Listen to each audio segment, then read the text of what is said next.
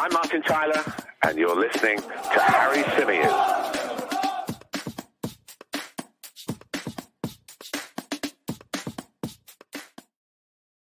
Hey everybody, how's it going? Welcome back to the Chronicles of a Gooner, the Arsenal podcast, part of the 90 Min Football Network. As ever, I'm your host, Harry Symeou, and on this edition of the show, we're going to be looking ahead to Arsenal's FA Cup third round clash with Oxford United. We'll be discussing Mikel Arteta's preview around that, his preview press conference, I should say. We'll be talking about the latest from the transfer market as well, because there are a couple of rumours with regards to Arsenal that just won't go away. So is there any movement on any of those two deals? Is there any movement with regards to Mykhailo Mudryk, who Arsenal are said to be very interested in, and João Felix, who the Gunners are currently looking into as an option? We'll get into all of that on today's show, and we'll take your thoughts and questions from the live chat box. Happy Sunday to everyone. It is a dark, miserable, windy and rainy Sunday here in North London. I must admit, I woke up this morning planning to stick the charcoal on, planning to get the barbecue going, and I've just looked out the window and I don't know that I can be bothered. And that's disappointing, really disappointing. For those of you that follow me on Twitter or on Instagram, you'll know how much I love a good barbecue. I even bought the meat yesterday. I'll have to use it either tomorrow or freeze it. Disappointing. Really, really disappointing. Anyway, that's enough barbecue weather talk. It's the most British thing to do, isn't it? To start off by talking about the weather. I know a lot of people say that the weather plays a big part in their mood. It certainly does for me. And to look outside and see this, it's not the greatest start to the day. I hope you're all good. I want to say a few hellos. Say hello to Tom, who joins us in the live chat. He's somebody who knows quite a bit about Oxford United. I'm glad someone does, because I don't, if I'm being completely honest. He says, Harry, I grew up having a massive soft spot for Oxford as I grew up there. He says, Oxford play good football and Carl Robinson likes his sides to pass the ball.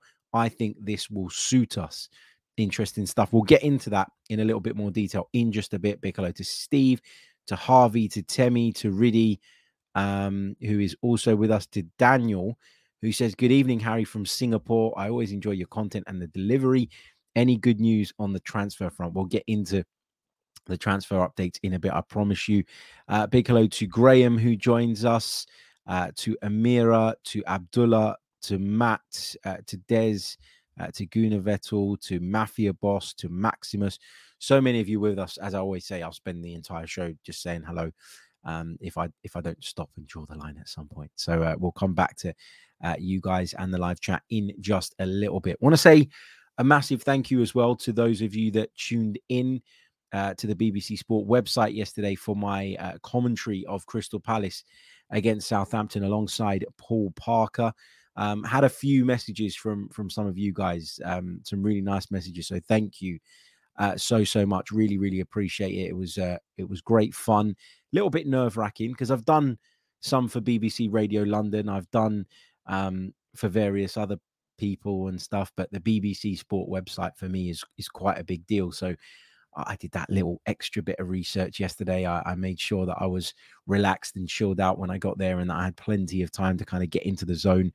Weather was shit, trains were shit, nightmare getting down to Selhurst Park, even worse getting back, but we made it, and it was a good day overall. So I'm really proud of the work that we did, proud of the job, thankful for the opportunity, and thankful to you guys as well, who, you know, even though it wasn't an Arsenal game and it was nothing that maybe interests you directly, I know a lot of you tuned in to support me. So I'm really, really thankful for that. Another really cool part of yesterday, though, was that I got to interview Patrick Vieira post-match. I mean, what a man, what a legend. And for those of you that don't follow me on the various other social media platforms, if you go over to the YouTube community page, hold on, let me zoom in a little bit. There we go. You'll see that I got to take a little picture as well with my good friend Patrick Vieira. Absolute legend, such a nice guy. Really, really cool to talk to, really respectful towards the media. And I know that managers don't set out to be disrespectful to the managers. I beg your pardon. Managers don't set out to be disrespectful to the media a lot of the time, but often you get them post a match where they're disappointed, they're frustrated, and sometimes their emotions get the better of them. Sometimes they can be a little bit prickly, a little bit hostile, I guess is a word you could use. Patrick Vieira was none of that. He was none of that whatsoever. He was so calm, calculated. He said that he wasn't going to panic about what was going on at Crystal Palace at the moment. Yes, having come back from the World Cup, it's not been great. And there's been, some disappointing results, especially at home. But, he believes in what he's doing there. He believes in the team.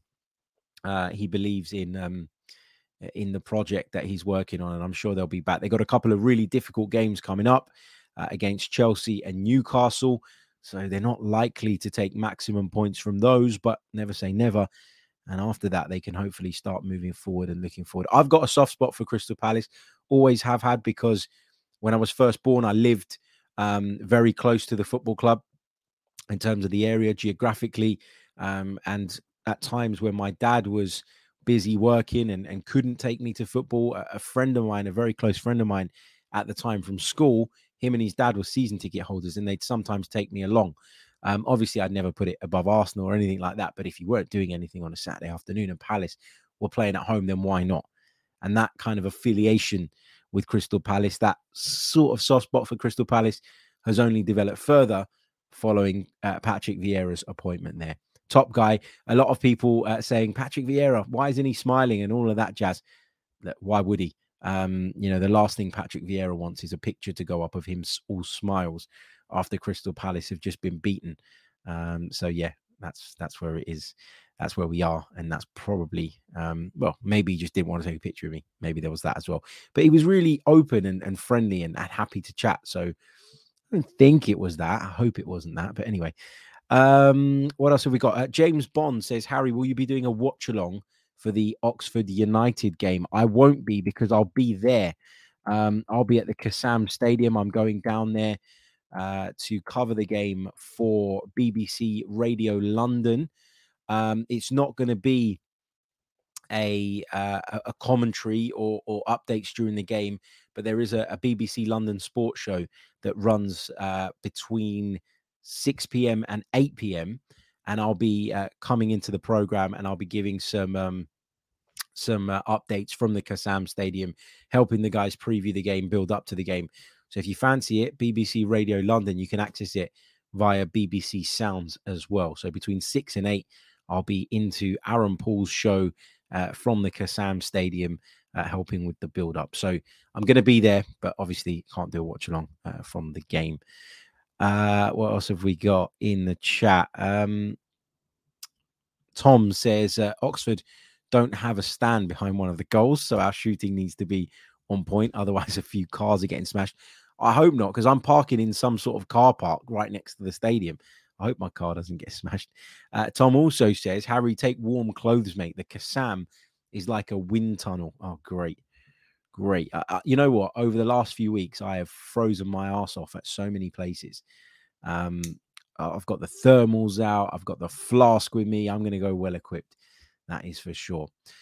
Look, on this edition, normally when we build up to a game and we preview a game, we talk a little bit about the opponent, and we try to kind of look at tactically what they might do and tactically where we think they may cause us problems and where potentially we could exploit some of their shortcomings.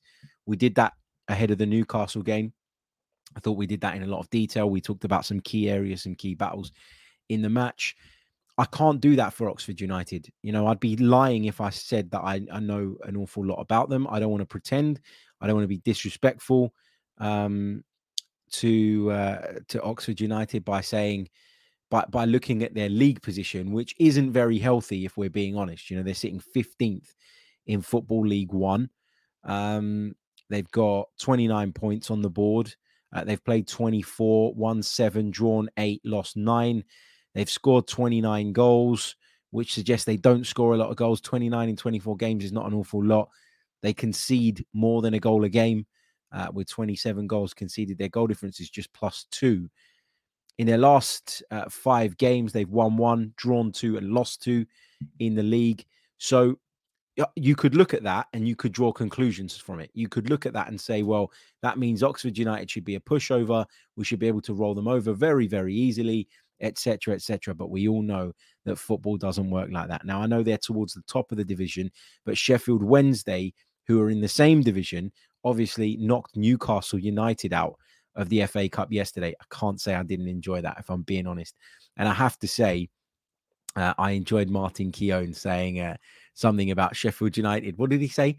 He said something along the lines of, in his co-commentary, Sheffield United, what am I talking about? That would offend them, wouldn't it? Sheffield Wednesday. He said Sheffield Wednesday with a bit of gamesmanship, but Newcastle have done plenty of that over the last week. Loved it. Martin Keown, you absolute legend. Fantastic stuff. But yeah, as I was saying, you look at the FA Cup third round in particular. People talk about the magic of the cup. Has it gone? We did an episode for our patrons, for our premium members on the Another Slice platform the other day, where we talked a little bit about the importance of the FA Cup for Arsenal, and maybe that importance for clubs like Arsenal has waned quite a bit over the last few seasons and probably over the last decade. But for the clubs in the lower leagues, this is everything, and it's amazing. And you see that magic come through every single time. I told you guys in the build-up to the third round on that piece of content that you will probably get a shock, that you will see something that reminds us of the magic of the FA Cup. You could argue that the Sheffield Wednesday result was one of those bits of magic. You could argue Blackpool's performance against Nottingham Forest was something else. Chesterfield nearly dumping West Bromwich Albion out. So there's lots and lots of that stuff that goes on. And so these games, you can't look at them and say they're foregone conclusions. You know that teams like Arsenal as well are going to make a lot of changes. And yes, on paper, you will have players that you feel are good enough to get your side over the line. But when you make wholesale changes, you damage the cohesion. When you make wholesale changes, you damage the rhythm of a side. And sometimes that can be enough just to give an opponent a sniff, especially at home, especially in front of their own fans. And you can be, before you know it, in hot water. Arsenal obviously went to Nottingham Forest last time out, last season, who were in the Championship, and we were beaten. We turned up and we were wearing the all-white kit for the No More Red campaign, which was a fantastic cause and a fantastic campaign. And it's great to see that Arsenal are doing that again. But there was no more Arsenal, based on the way we played. It was really, really poor. And a lot of people came away from that game disappointed, frustrated. And I understand that. I felt the same. Is the kit a bit of a bad omen? Some people have been saying, I think that if you believe in omens, maybe, but I don't. And I believe that actually what Arsenal are doing is highlighting a really important and worthwhile cause, and doing it in a great way and in a powerful way, right? Because for Arsenal to turn up somewhere and not wear red and not wear an away kit or whatever is, it's a big deal. And it does cause a lot of people to talk about it. It does cause a lot of people to highlight it. And that's ultimately when you're trying to get a message across, is ultimately what you want, coverage, right? And Arsenal making a big statement by doing that. But yeah, Oxford United away from home. Yeah, they might be 15th in League One, but it's not going to be easy. I can tell you that now. And when you think about the team that he's probably going to pick, that makes it potentially even more difficult. We'll talk through the team in a minute. What should he do? What will he do? Can he afford to completely change it? I always think with the FA Cup, it's a little bit different because you've got, look, yeah, you don't want the extra game and you'd rather have the rest. But with the FA Cup, you end up getting an entire weekend dedicated to it. So it makes it a little bit easier in terms of the toll and the effect on the players. It makes it a little bit easier in terms of, they're still going to get a week between that and their next game. Obviously, Arsenal don't play in midweek in the Carabao Cup. So for us, even if we did play some of the important players, we'd have an entire week again before the North London Derby. Well, just less than that, because obviously we play on Monday and the North London Derby's on Sunday. You have a little bit more time and a little bit more leeway. But we'll see what Mikel Arteta is going to do. He might see this as an opportunity to give some of those fringe players a little bit more of an opportunity, to give them some game time, to kind of keep feeding them that little bit of encouragement that if they do perform, they can force their way into the side. Let's see how it goes. We'll talk about the team. Actually, let's do that now. Let's talk about the team now. Sorry, I'm a bit all over the place today. I am absolutely knackered. And I know there are people out there that are much more tired than me and probably don't want to hear it. But yesterday took it out of me. I think I was really, do you know what? I was really nervous and anxious in the build up to it. I don't normally get like that when I'm going to do radio work. I'm normally quite cool, quite calm, quite collected. I normally get there nice and early, get myself a drink, a coffee, whatever, sit down, read through my notes a few times, just make sure that I'm not reliant on the paper in front of me, but that most of the facts that I'm going to reel off during the commentary are embedded in my mind, because I think you can deliver them more naturally that way, as opposed to just reading off of the page. It's too much to memorize it all, but you try and do that. But the night before, I couldn't sleep. I think the fact that it was on the BBC Sport website rather than just sort of geo-blocked in London made it more nervy for me. And then towards the end of the game, when the Spurs game finished and we were still going at Selhurst Park, we switched over to DAB. So I had to mid-commentary say that we were moving over to DAB and welcome our DAB listeners. And I think it was the last 25 minutes of the game were broadcast on FM as well. So I had to then again welcome those listeners, but we were also on the Crystal Palace website live, and we were putting updates into BBC Radio London Digital before we switched over to that. So mid-commentary, I'd have to say to the listeners, bear with us a moment. We're going to be updating our listeners on BBC Radio London Digital, and then I'd have to drop an update, the kind of update that I'd normally have time to prepare for if I was just doing reports in the middle of a commentary, and you don't have time to prepare for it. So, yeah, it was quite a lot, and it was a great experience, great learning curve. I think I did okay, and yeah, we move on. But anyway, I digress. But I'm just trying to explain to you guys why I'm a little bit all over the place today, why I'm a little bit tired, why I'm a little bit. I think I look pale. I think I look terrible today. I feel it as well. My back's hurting. Oh, just getting old, guys. Getting old. Nobody wants to listen to me whine. Anyway, let's talk about the team. What's Mikel Arteta going to go with? I'm going to write this out on the page in front of me as we talk through it, because I think this is going to be quite a difficult one to try and predict. I'll tell you what I would go with. So I'd go with Matt Turner in goal.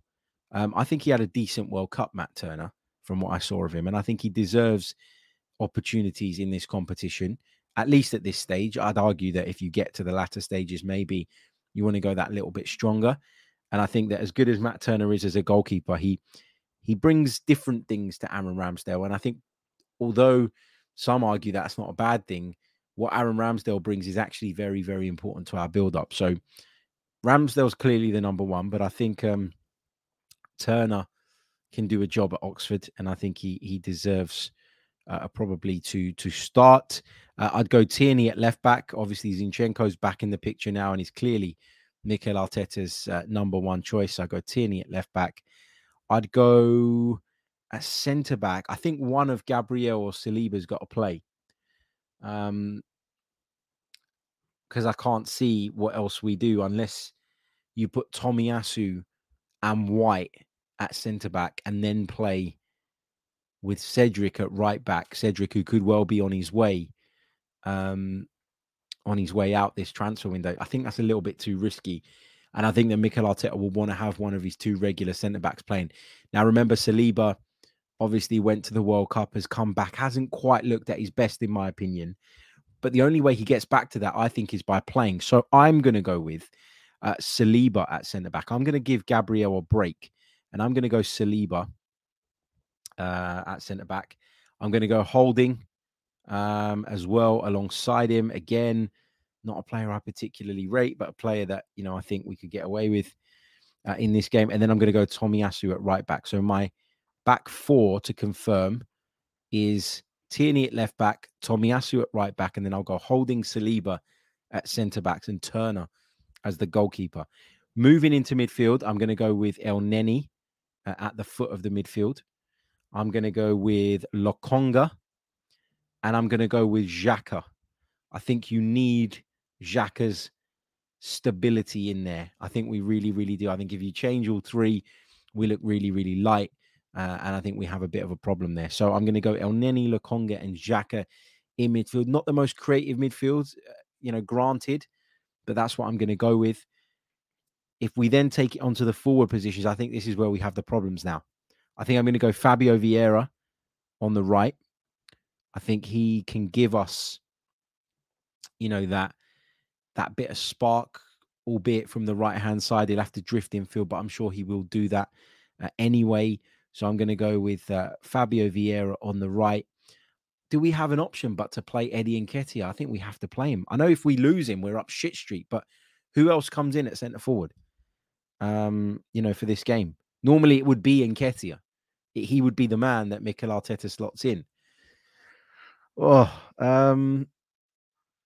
I've got to think about this. You know what? Nketiah it is. And if he's fit enough, I would go with Smith Rowe on the left.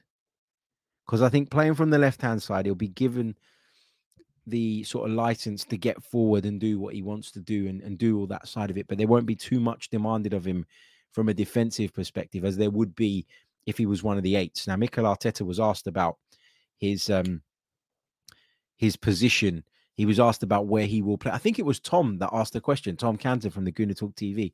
I couldn't hear it very clearly, but I think it might have been Tom who asked the question, where are we looking at Smith Rowe sort of positionally when he does return? Because obviously we've seen Xhaka's role, the left 8 role, develop and become a much more advanced role than it was in the past. Does that now mean that Emile Smith Rowe can play there? And this is what Mikel Arteta had to say. He said he can play as an AM, I beg your pardon, a winger or as a 9. But first of all, we need him back fit. He's a brilliant player that we've missed. And if he trains well, hopefully he'll be able to give us something in the game. Will he start? I don't know if that's a little bit too far for him to go. I don't know if that's a little bit too far to push him on his return. But I guess what's the alternative? Marquinhos? Is he good enough? It's a weird one with Marquinhos because when he first came in, I really liked him. And I thought, yeah, do you know what? This guy has got some real potential. And I think that actually he's probably a little bit better and a little bit more, what's the word? More progressed. He's a little bit further along his development line, shall we say, than maybe I imagined him being when we brought him in. It's a hard one. Does someone like Butler or your Daisy get a look in from the start? I'm not sure. I think you probably, if Emile Smith Rowe is not fit enough to play from the start, I think you got to go Marquinhos on the right and Vieira on the left with Nketiah up front. But that team, it does look quite weak. It does. And as I keep saying, it's the FA Cup and you never know. And it will be a team that really lacks cohesion. It will be a team that, for me, is going to need some time to kind of to click, albeit against a weaker opponent. It's a risk. It is a big risk. But as I said to you guys on that piece of content, the premium piece of content that I referred to, the FA Cup is just not at the top of our priority list right now. And, Mikel Arteta, I'm sure will want to win it if he can. But I'm sure at this point, he'll just want to do the bare minimum to get through. And I'm sure he'll look at it and think that, yeah, the North London Derby is coming up. Okay, this is a weekend dedicated to FA Cup football, but we are playing on the Monday. And so we're at a slight disadvantage in comparison to Spurs. We played at 12:30 on Saturday. So, maybe he'll look at this and think this is the way he has to go. So let me just run through it again. So let me give you guys my 11 for the game against Oxford United. So Matt Turner is my goalkeeper. My defense is made up of Tomiyasu at right back, Tierney at left back, Holding and Saliba are my centre backs. Moving into midfield, I'm going for Elneny, Lokonga, and Xhaka. Now, I understand that lacks a little bit of creativity. My front three will be Fabio Vieira, Eddie Nketiah, and Emile Smith Rowe if deemed fit enough. If he's not fit enough to start, then I bring Marquinhos in there. I put Vieira over to the left-hand side and I play Marquinhos on the right. But we'll see. Really difficult lineup to predict. I've gone with Saliba and Xhaka in there to give the team a little bit of stability. I've gone with Nketiah up front because I don't know who else can play there. Just looking at our options, we are very, very limited. I know there's a massive risk if he gets injured, but it is what it is. We understand that Arsenal are working very hard behind the scenes to try and get deals done in order to kind of help us sort of facilitate these issues that we have at the moment. But we'll come on to that in just a little bit. Just want to talk a little bit more about Mikel Arteta's press conference. He described this match as a good test. He said it will be difficult. He said we have to take the competition and the opponent seriously. He's always going to say that, okay? He's never going to go into any competition, into any match and say, this doesn't matter. He's never going to do that. You're never going to get that from Mikel Arteta. You're never going to get that from any manager, really. Not as blunt and as forthright as that. You're always going to get the company line. You know, this is a big tournament. It's an important competition. We want to win everything that we're involved in. We want to go as far as we possibly can in every competition. But what he says and what he thinks are probably, especially in this case, two completely different things. Okay? This competition, if you were to rank our list of priorities at the start of the season, would be third. Only above the Carabao Cup, which, you know, is even less prestigious than the FA Cup, which you could argue says it's kind of bottom of the barrel nowadays, given the way the FA Cup has slipped as well. But the FA Cup and Arsenal have a special connection, have a special relationship. We've won it 14 times, for God's sake. And it will always be a big part of our history as a football club. And it will always have a big role and a big place in our hearts as fans because of how much joy we've had from it over the years, especially in the past where it was much more prestigious and it was much more well thought of. It was much more of a priority. But, you know, at some point, Mikel Arteta is going to have to make a decision and he's going to have to prioritize because, as we keep saying, we don't really have the squad to challenge on three fronts. You know, we're in the early stages of January, okay? We're already looking at certain positions and we're bricking it about what might happen in the event that we pick up one more injury. We're all desperate for our club to go out during this window and add reinforcements to help us through that and to take us forward because we all know that, you know, we're on really thin ice at this moment in time. Apologies if you can hear the rain on the window. It's just started tipping it down. Anyway, he was asked a very clever question by Tom Canton, I thought. Big shout out to Tom. Make sure you check out the Gooner Talk TV. He's fantastic at what he does. He's a great friend as well. So do check that out. Oh, my God. What is it? Can you hear it? Can you hear this in the chat? Jesus, these are like hailstones. And I was going to do a barbecue. What a joker. Anyway, the question that Tom asked, I thought was really clever and really smart because Mikel Arteta had indicated earlier on in the press conference, right at the start, when he was asked about Mykhailo Mudryk, that he wasn't going to comment on the player specifically. He was also asked about the FA charge, which I'll come on to share my opinion on in a little bit. And again, you know, he refused to comment on that.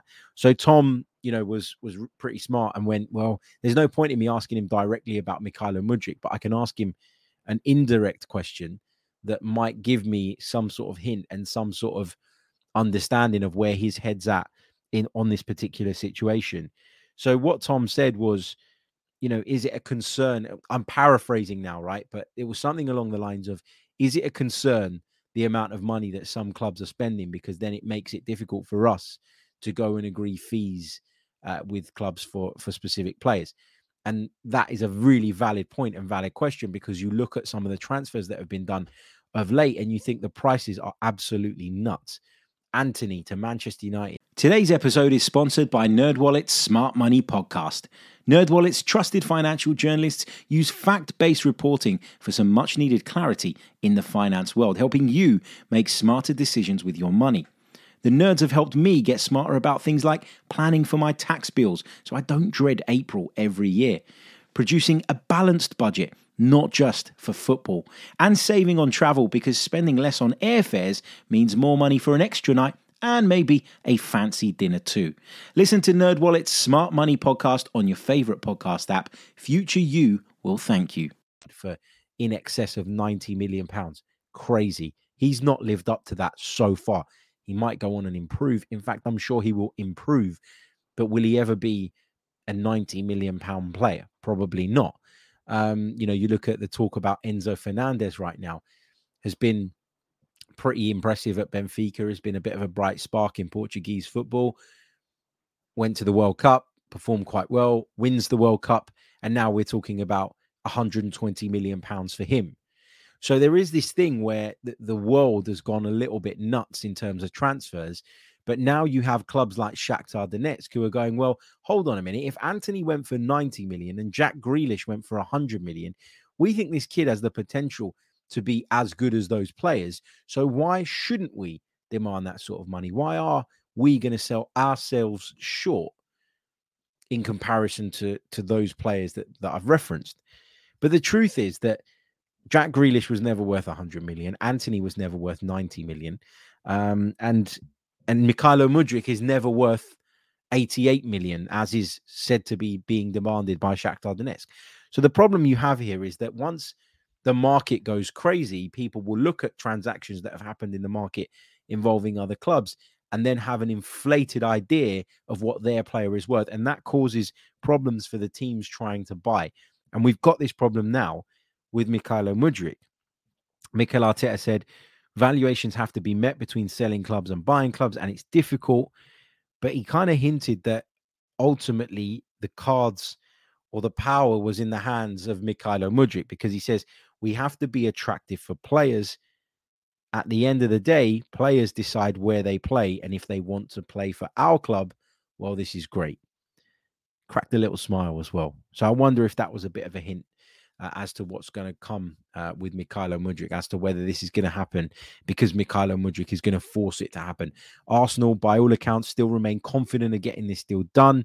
The conversation is still ongoing. There's not been a breakdown completely in talks, which is encouraging, I guess. Chelsea said to be interested in the player as well, as we've told you recently, and still, still gonna be there or thereabouts and sort of waiting in the wings. But as is being reported by most of the credible journalists across this right now, Mykhailo Mudryk's preference is Arsenal. And so as long as we can make that agreement with Shakhtar Donetsk, I don't think there's going to be any problem convincing Mykhailo Mudryk that this is the place for him. But yeah, that's where we're at on that. Reports coming out of Brazil have also suggested that Arsenal are still looking at Danilo, the Palmeiras midfielder, who David Ornstein said as recently as last month, Arsenal's interest in had cooled off a little bit and that it wasn't a priority for the Gunners anymore. We're also still hearing about João Felix and maybe the news that Manchester United are so keen on Wout Weghorst is good news for us, because they were one of the other high-profile clubs that are said to be in the mix for João Felix at the moment. They're said to have had, I beg your pardon, a loan offer turned down for the Portuguese player so far. But Arsenal still feel they can do this, according to some accounts. And Arsenal are still, are still pursuing it, and talks are due to take place between Arsenal and Atletico Madrid. Also, when you read some of the reports from Spain, there is a real feeling that Diego Simeone is definitely wanting to get him out of the door ASAP, that Diego Simeone wants a conclusion drawn to this situation, because he wants to be able to go and replace João Felix sooner rather than later. It's understood that what Arsenal are looking for is an agreement with around about a £5 million loan fee. Obviously, the club will shoulder João Felix's entire wages during that period. But Arsenal also want there to be an option to buy clause inserted that will be set below £70 million. If indeed they do get him in and he impresses, they want to know that they can go and make that deal permanent. João Felix is a player with an incredibly high ceiling. And the reason I say this is less of a risk than Mykhailo Mudryk is because I've seen him, is because I know what we'd be getting in João Felix. And that bit of unknown around Mykhailo Mudryk makes me feel reluctant to say it's right for Arsenal to push the boat out that little bit further. Doesn't mean he's not good. It doesn't mean that I don't trust in the club's opinion. It doesn't mean that I don't want him. I just find it hard myself to say, yep, absolutely, let's do this. It's right, and there isn't any risk involved because he's that good. I can't tell you that. I'd be lying. And I often get accused of going along with the club lines. And as someone who rarely wants to go against what the club are doing or what they're saying. And the truth is, that's not what I am at all. When I feel that something is wrong, I will say it and I will call it out. And I feel like going that extra mile on Mykhailo Mudryk, if we were to meet Shakhtar's public demands, I think we'd be taking an almighty gamble and an almighty risk. And I don't know that we can do that. But anyway, we'll see. So that's the latest around the transfer stuff as well. So just to quickly reiterate, João Felix, Arsenal still keen on him. Arsenal due to hold conversations with Atletico Madrid. What the Gunners are said to be entering negotiations looking for is a deal that would see him come in on loan for the remainder of the season for around about £5 million plus his wages, obviously, and for there to be an option to buy clause included that sits just below £70 million. And the Mudryk stuff, well, it's as you were. No breakthrough in negotiations just yet. So we're going to have to stay a little bit more patient in that. John says, are we just due to hold talks? Well, this is what we're being told. These are what reports are telling us. We don't know for sure. I'd be lying if I said I did. It is what it is. Like, these deals, they take time. And as I've said to you guys before, when you're a selling club, especially, and you look at the date on the calendar, 8th of January, and you know you've got until the end of the window, you are going to still be standing firm. You're still going to be digging your heels in order to try and get the best deal that you possibly can. When the window gets a bit later on in, or when you get a little bit later into the window, then people will probably be a little bit more lenient, and people will probably be a little bit more open to sort of coming down with their demands just to facilitate the deal that ultimately, if they didn't want to happen, they wouldn't even be in conversations about. So yeah, let's see how that goes. Let's get some of your questions. Let's get some of your thoughts for the last sort of 10 or so minutes of the show. Start chucking them in the chat box and I'll get through as many of those as I possibly can. Let's quickly check in where we're at in terms of likes, because there are 500 of you with us live right now, but we've only got 83 likes on the board. Come on.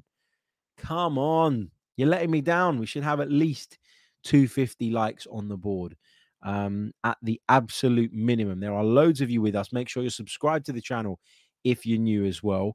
We'll be bringing you some premium content post-match from the Kassam Stadium tomorrow night after Arsenal's game against Oxford United. So if you do want to sign up to the Another Slice platform and get access to that, you can do so by visiting anotherslice.com /Chronicles of a Gooner. You use the create account option in the top right-hand side of the page. Create your account. Once you've done that, you can log into it, subscribe to the Chronicles of a Gooner for £6 per month, and you will get multiple pieces of premium content per week. You'll get a post-match reaction pod with some player ratings as well after the game at the Kassam. And yeah, you'll be able to access that exclusively on the Another Slice platform. Once you are signed up to the website, you can download the app and you can log into the app with your account and you'll have access to that content at your fingertips. We dropped a couple of pieces of content last week, of premium content, that is. So we did post Newcastle instant reaction. We did the reporting around Mikel Arteta's conduct is unfair and inconsistent, and we did the importance of the FA Cup to Arsenal. So if you're enjoying the content here on the channel, if you're looking for more, if you're wanting to support the show but also support the Great Ormond Street Children's Hospital, whom we're supporting through our membership pot, then please do get involved. Check it out. Any questions, any thoughts on it, any issues, email me, chroniclesafc@gmail.com, and I'll help you out as soon as I possibly can. Okay, let's take then some of your questions and some of your thoughts. Diogene says, where does this obsession, let me read it properly. Where does this weird obsession with Mudryk come from? He's not done anything at the highest level. I think people are excited by his potential. I think people are hopeful that he can, really kick on, and that the fact that he seems to be very, very talented, but also seems to really want to be a part of this project that Arsenal gives people hope that he can be a success at the football club. I like the idea of Mudryk. Okay, I really do. It's just the price that makes me feel uneasy. But as I've said to you guys before, if he comes in and performs, then the price talk, it goes out the window and nobody cares about it. But at this stage of the negotiations, at this stage of the process, I'm finding it a little bit hard to say, yep, absolutely. This is the right thing to be doing. Let's see. Temi Ola says, thoughts on Coutinho's performance. I love the way he's put the little Brazilian accent over the over the end. Thoughts on Coutinho's performance. I even started to call him Coutinho because you wrote it like that. What did I think of his performance at Forest yesterday? I haven't seen the game. I saw the highlights in which he looked really, really impressive. And it's great to see him doing so well. And hopefully he'll come back to Arsenal a bigger, better, stronger player, more experienced player. He needed game time. And, he's gone over to Blackpool and he's done well and impressed. So it's good to see. And I look forward to seeing him back in an Arsenal shirt someday. Ron Stone says, considering that they're not quite at the top level for the first team, do you think that Marquinhos or Lokonga might be sent out on loan, hopefully with stronger players transferred in? Not now. Definitely not Lokonga. I don't think we've got enough depth to let Lokonga go. Marquinhos, potentially. I do know from conversations I've had that Arsenal, when they signed Marquinhos, initially planned to loan him out. That was the plan. It was bring this guy in, get him through the door. Let's have a look at him in training. Let's assess where he's at. And the likelihood is that we'll probably send him out on loan to play some football in Europe somewhere where he can become accustomed more to the European game, to the environment, to the lifestyle. And then we will bring him back to the football club. It was an investment made with the long term in mind. What happened, again, based on conversations I've had, is that he came into training, he impressed. They were happy with what they saw. They really enjoyed what they saw and decided actually he's probably ready to help us right now. And given that Arsenal were unable to bring a winger in the summer, which obviously they tried to do, they felt that the best option was to keep hold of Marquinhos until that position could be filled. Now, if Arsenal go and bring in a winger in this window, I wouldn't be surprised to see Marquinhos go out on loan. As for Sambi Lokonga, I don't know. I don't know that Arsenal can afford to do that right now. And I certainly don't know of any plan for them to make that happen. I'm going to take a few more questions, but I just quickly wanted to touch on the FA charge because I totally forgot to talk about that earlier on. What a load of absolute dross and nonsense that is.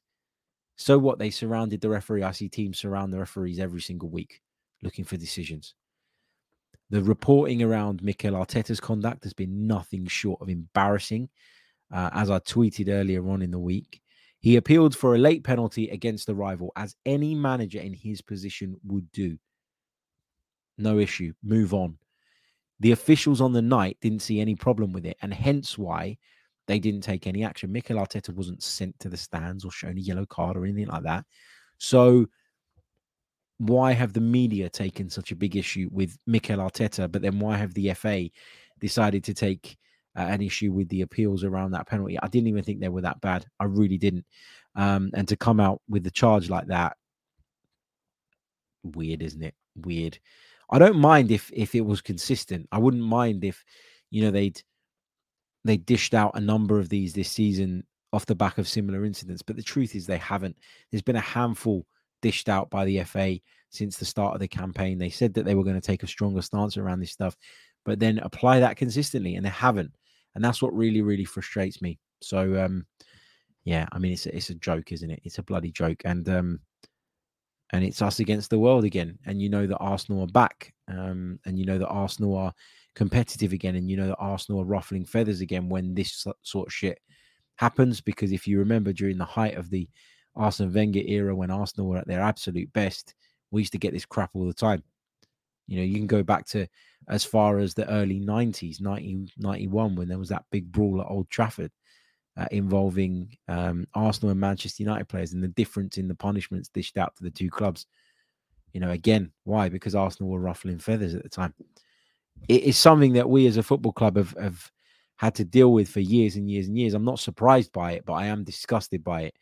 And I think this is something that has been born out of, more than anybody actually taking an issue with it, this has been born out of poor press coverage. This has been born out of the fact that there are journalists out there who can't think of better things to write about and are not very creative in their ideas, and so have decided to make a mountain out of a molehill because the game finished 0-0 and there wasn't an awful lot else to really kind of dive into in terms of big stories.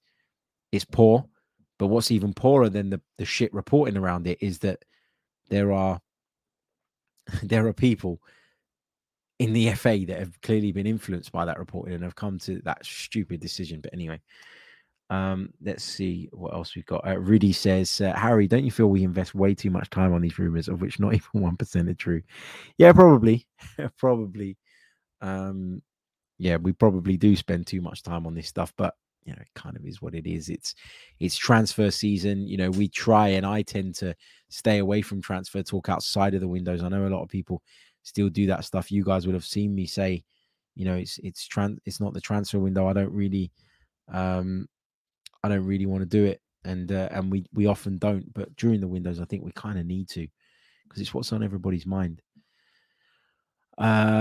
Says, hey Harry, I'm not sure whose hair I rate more, yours or Mikel Arteta's. Mate, mine's looking terrible today. It's terrible. I need a haircut badly. It's gone to the point where look, you can see my grays are coming through on the sides. I can't get it to sit right because of the additional volume on top. Yeah, I need to deal with that this week. I'm sure I will. Thank you, mate. Matt says, Harry, why do you think the FA Cup isn't seen as a top trophy anymore by some fans? I don't think this started with the fans, Matt. I think it started with clubs. I think it started with the way that clubs would disrespect it by making wholesale changes, by clearly stating that their priorities were elsewhere, or if not verbally saying it, but by making decisions that suggested it, i.e. picking really weak teams, etc., etc. I think what you've got is, and I said it on that premium bit of content, again, I referenced that, but I talked about it then.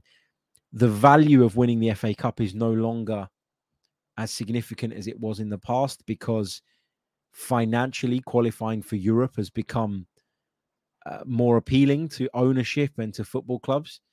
And so it's just dropped further down the pecking order. Until the FA Cup has a pot of gold at the end of it, you're going to see this happen, and you're going to see this progressively get worse. I think it's still massively valuable for the teams outside of the Premier League who love it, get to go to big grounds, all of that stuff. And for that reason, it should never change, because ultimately that is the heartbeat of football, and you shouldn't take that away. But my suggestion has always been that you should scrap one of the league positions for the Champions League and you should give it to the FA Cup winner, because that will make it a more appealing competition to some of the bigger clubs. They'll be looking at it and going, well, that's fantastic, because it's an alternative way to get into the big time, the Champions League, where I want to be. That would be an added incentive. The flip side of that is that at the moment you look at the FA Cup and you think there is an opportunity for some of the, shall we say, smaller clubs, your Leicester Cities, etc., to go out there and win silverware, which is obviously massive for them. But yeah, it's as I say, I took this, now the sun's bloody come out and I can't see what I'm doing. Jesus. As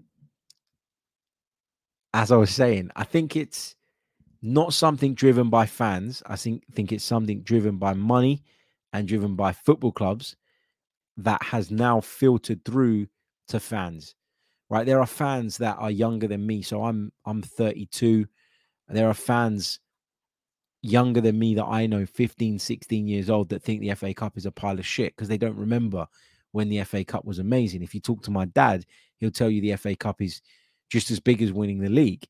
And that's going back, sort of another couple of generations. So I think generationally it's changed. And that's ultimately stemmed from the fact that football clubs, ownership, don't take it as seriously as they used to, because they, for example, feel that finishing in the Europa League place is more valuable financially than it is winning the FA Cup. And so those European competitions, UEFA have succeeded in devaluing the domestic cup competitions in order to prop up their own. So, yeah. Okay. I'm going to take just two more because we are running out of time. Let's see what else we've got in here. Oh, yeah. Also, Henry, just on that FA Cup point, makes a good point. Man United pulled out of the FA Cup, didn't they? When they were in a Club World Cup, which, again, devalues the competition. Sam says, do you think Atletico will be difficult to deal with for the Felix deal after what happened with Partey? Apparently, Atletico were pissed off with us because we paid his release clause at the last minute. So, Atletico can't afford to be pissed off with us about that because they need to get rid of the player. And there are very few clubs in Europe right now that are able to take on João Felix's total wage. And that's the truth. He's on a big contract. They signed him for a lot of money. And the situation between he and Diego Simeone, who's taken that club to incredible heights, when you compare where they were prior to his arrival, okay, it's dropped off a little bit now, but they're still in a much healthier position. Was it 2 Champions League finals? When you and what, a couple of La Liga titles? When you look at where Atletico were and where they are, you have to say that Diego Simeone's done a fantastic job. And so the loyalty of the club will be with Diego Simeone as opposed to one player. But the situation between he and João Felix, as I say, has become untenable. And so they need to move him on. If they want to sit there and be upset and be disappointed by the fact that we triggered his release clause, they're going to lose out on some seriously good business and a really good opportunity for them. So I don't think that they'll hold on to that. I think with the Partey thing, Arsenal, had entered negotiations. They tried to get the deal done at lesser money, and it wasn't happening. Atletico would not budge. But Atletico always knew that the release clause was there. They always knew that Arsenal could trigger that at any point. And I'm sure Arsenal tried to do a lesser deal earlier and probably used it as a bit of a bargaining chip. The fact that they could do that, probably said, well, do you know what? We could trigger the release clause late on in the window, but that will leave you with zero time to replace him. You got to remember that post the Partey deal, we also gave them Lucas Torreira on loan. So the relationship can't have been that bad. The relationship can't be as strained as some people make it out to be. Understandably, it wasn't ideal for them to lose Thomas Partey the way they did on deadline day. But business is business. And I don't think that they're silly enough to let previous business cause them a problem moving forward when it is they who are probably more desperate to move João Felix on than we are to get him.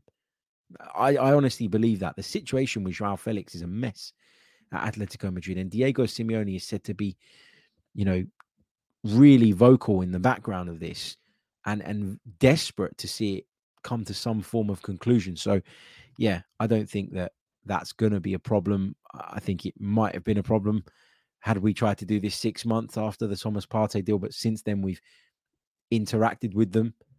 We've done deals with them. So I don't see it being that big of an issue, if I'm honest. Okay, I'm going to take one more before I say goodbye. Hold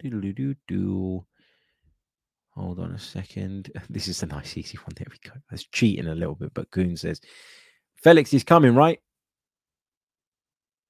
I'm not sure. We're trying. Will it get done? I don't know. I'm trying not to get my hopes up. I'm trying not to get my hopes up. Because I really want Arsenal to win the league, man. Like really, really badly. For a multitude of reasons. Obviously, I want to see my club, achieve that. Obviously, I want to see my club do as well as they possibly can. But I also want so many of those people that were just so dismissive of the work that Mikel Arteta was doing, so dismissive of our football club, not just our fans, but people outside of the club who were predicting us as finishing 7th, 8th at the start of this Premier League campaign. I would love them to eat their words come the end of the season. And so, I'm 70% spurred on by the want to see my club do well, but there's an extra edge that pushes me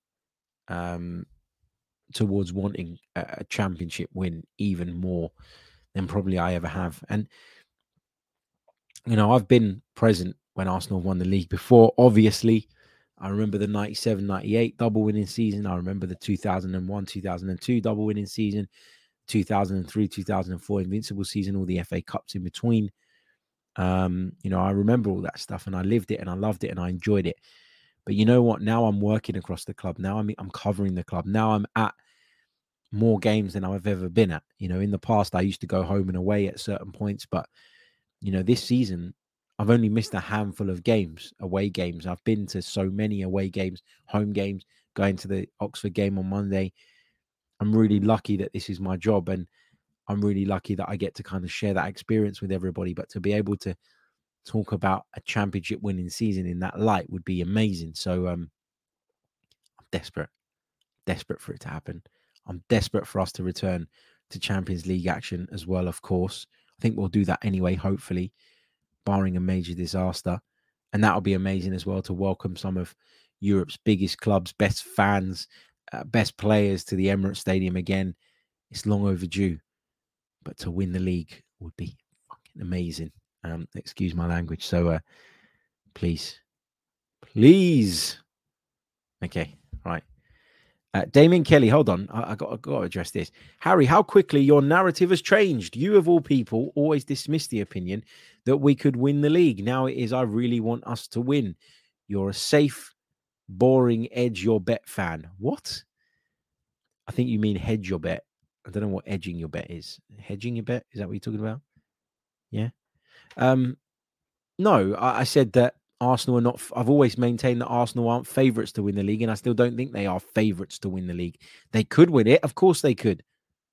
Everybody can win it at the start of the Premier League season, but how you rate their chances will vary. But everybody can win it. I never said we can't win it. I said that we're not the favourites to win it. I don't think we're still even the favourites to win it because I think we're being hunted down by a very, very good Manchester City side. I'm not being safe. I'm being realistic. Because I'm realistic in my assessment of our chances doesn't mean that I don't want us to win it. Not sure where you're getting that from. But anyway, I'm going to leave it there. Thank you all so much for tuning in. Don't forget to leave a like on the video if you haven't done so already. We're still not on 200 likes. Come on. There's so many of you with us. Leave a like. It doesn't cost a thing. What does cost a little bit of a thing is, of course, the Another Slice platform where you'll be able to access our premium content. The next piece of which will be dropping after the full-time whistle at the Kassam Stadium tomorrow night.